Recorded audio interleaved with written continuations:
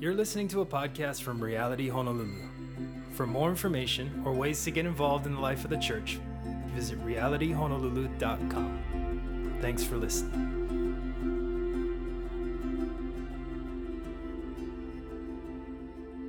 I'm going to be reading out of Matthew chapter 2, the narrative of Christ's birth. We heard Sela read out of Luke, but also in the book of Matthew, we have the description of the birth of Christ. It's on the PowerPoint for you. Matthew 2, 1 through 11 says, Jesus was born in Bethlehem in Judea during the reign of King Herod. About that time, some wise men from eastern lands arrived in Jerusalem asking, "Where is the newborn King of the Jews? We saw his star as it rose, and we've come to worship him." King Herod was deeply disturbed when he heard this, and he asked everyone in Jerusalem. He called a meeting of the leading priests and teachers of religious law and said, "Where is the Messiah supposed to be born?" "In Bethlehem in Judea," they said, "for this is what the prophet wrote. And you, O Bethlehem, in the land of Judah, are not least among the ruling cities of Judah. For a ruler will come from you who will be the shepherd for my people Israel." Then Herod called for a private meeting with the wise men, and he learned from them the time when the first star appeared. Then they told him, "Go to Bethlehem and search carefully for the child. And when you find him, come back to me and tell me so that I can go and worship him too." After this interview, the wise men went their way, and the star they had seen in the east guided them to Bethlehem. It went ahead of them and stopped over the place where the child was. When they saw the star, they were filled with joy. They entered the house and saw the child with his mother Mary. They bowed down and worshiped him. And they opened their treasure chests, and they gave him gifts of gold, frankincense, and myrrh. This is the story of Jesus, right? The birth of the Son of God, the promised Messiah or the Savior of the world. This is the birth of Jesus, and this is why we celebrate Christmas. This is what happened. This is the reason why we celebrate. But the climate, or what was happening in Israel in that time, was that they were under just these oppressive and really evil rulers. The Roman Empire was oppressing Israel at the time in the first century. So this was like almost 2,000 years ago, long time ago, in Israel. There was this king called King Herod, and we see here that he was greatly disturbed because at that time, he was like the king of the lands. He was like the ruling authority in that region.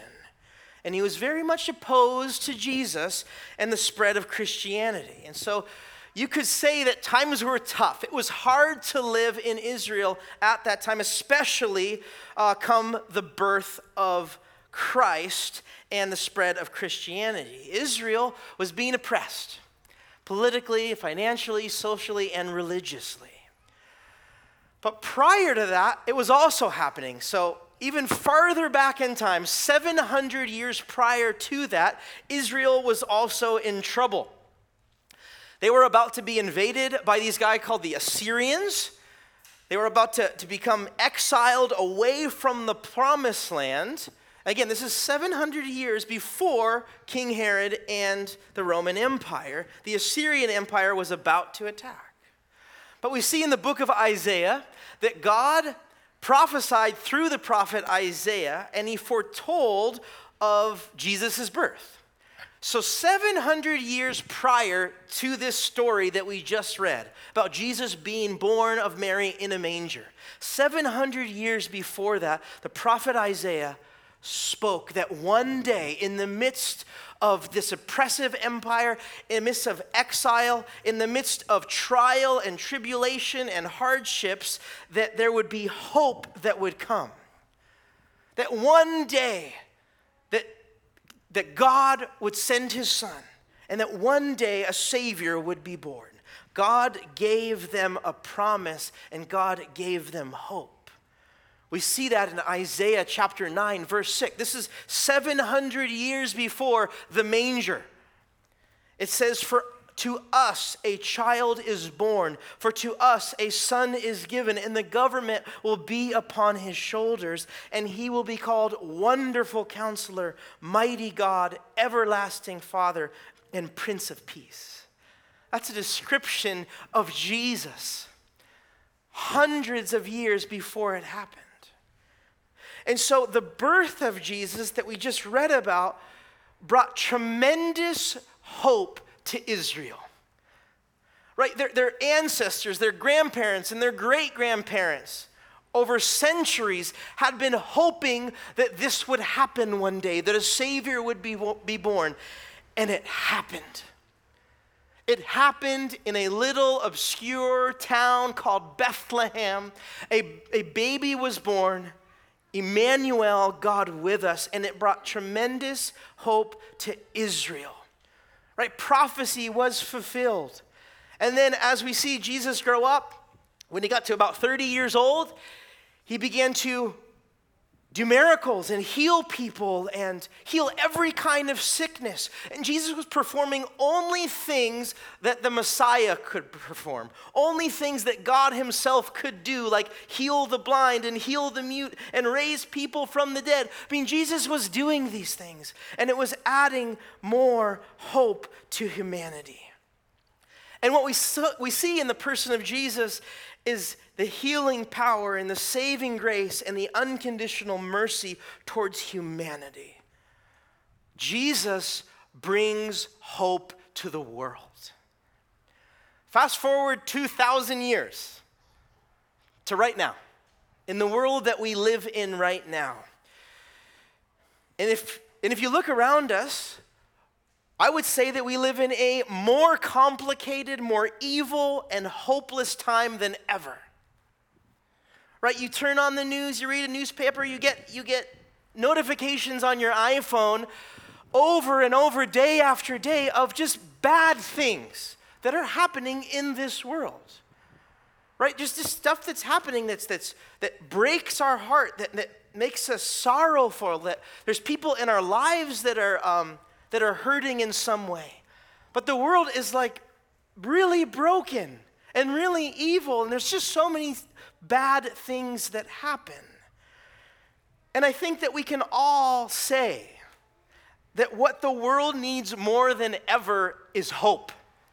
Like what the world needs now in 2017 more than ever is hope. A hope that will change things, right? Hope that evil will stop, or that good will prevail, or just hoping that something different comes. Doesn't matter what country you're from, what language you speak, or how old you are, you could probably say that the world needs to change. It needs to get better. The evil needs to be done away with, and good needs to come. The world needs hope. And again, regardless of religion or faith, hope for the world being healed is what we all want. I think that's what we can all agree on. And the thing is, just this idea of hope is a powerful thing. I mean, that's really what carries us through hardship, right? Someone in your family gets sick or gets diagnosed with a disease, or something happens. You're hoping that they are healed. You're hoping that it gets better, that you're hoping that things change.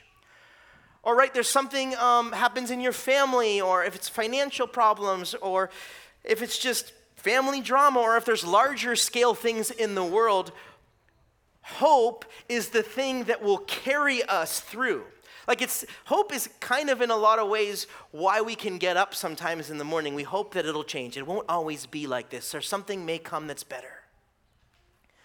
Right, in the midst of tragedy, the hope of being over gets you through. Hope is an incredibly powerful thing, this idea of hope. So much so that it's what makes movies good. Like a good story always starts with, some kind of tragedy or problem or crisis, right? And you're kind of hooked. You're like, I don't know what's going to happen. And the whole story is hinged on like the hope of someone winning, or the war being over, or, the character coming out in the, ahead or whatever. Star Wars does this really well. I'm not like a Star Wars geek, so I'm probably going to get some things wrong. But you could say the first Star Wars, so episode 4, A New Hope, so like the first one made, but I know not the first one, okay, order-wise, for you Star Wars people in here. Even if you haven't seen Star Wars, a line from that movie you probably know. It's like when Princess Leia says to Obi-Wan Kenobi, like, Obi-Wan Kenobi, you're our only hope. I don't even know if I got that right. Is that the line? But the whole premise of the whole series is like based upon hope. Like, the light side overcoming the dark side, and there's this tension, and there's this battle going on, and there's always hope. Even in like one of the recent ones, Rogue One, I think it was, okay? Jin, right? They're going up and they're like, hey, can we like battle the Death Star, right? Or get the plans? I don't know. Honestly, I don't know.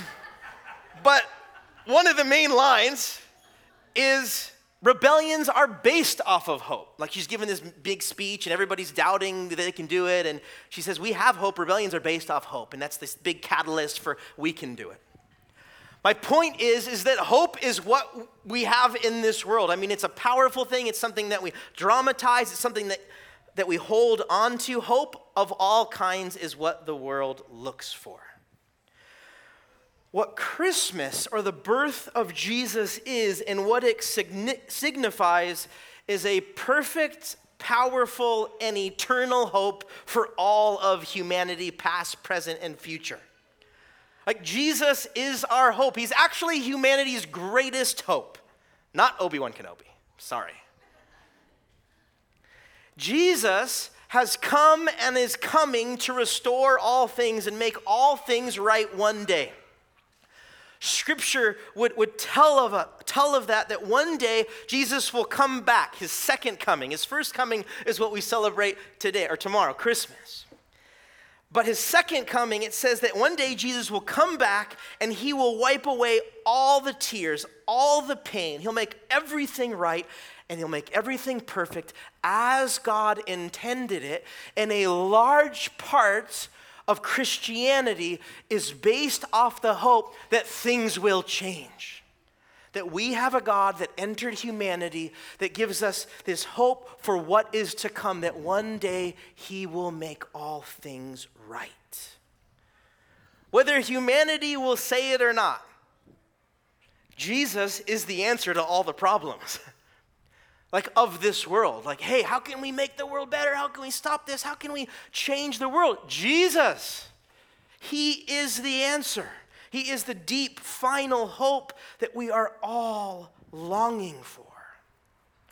And so for many of us in this room, the reason why we come to a Christmas Eve service as a church is that Jesus is that hope for you.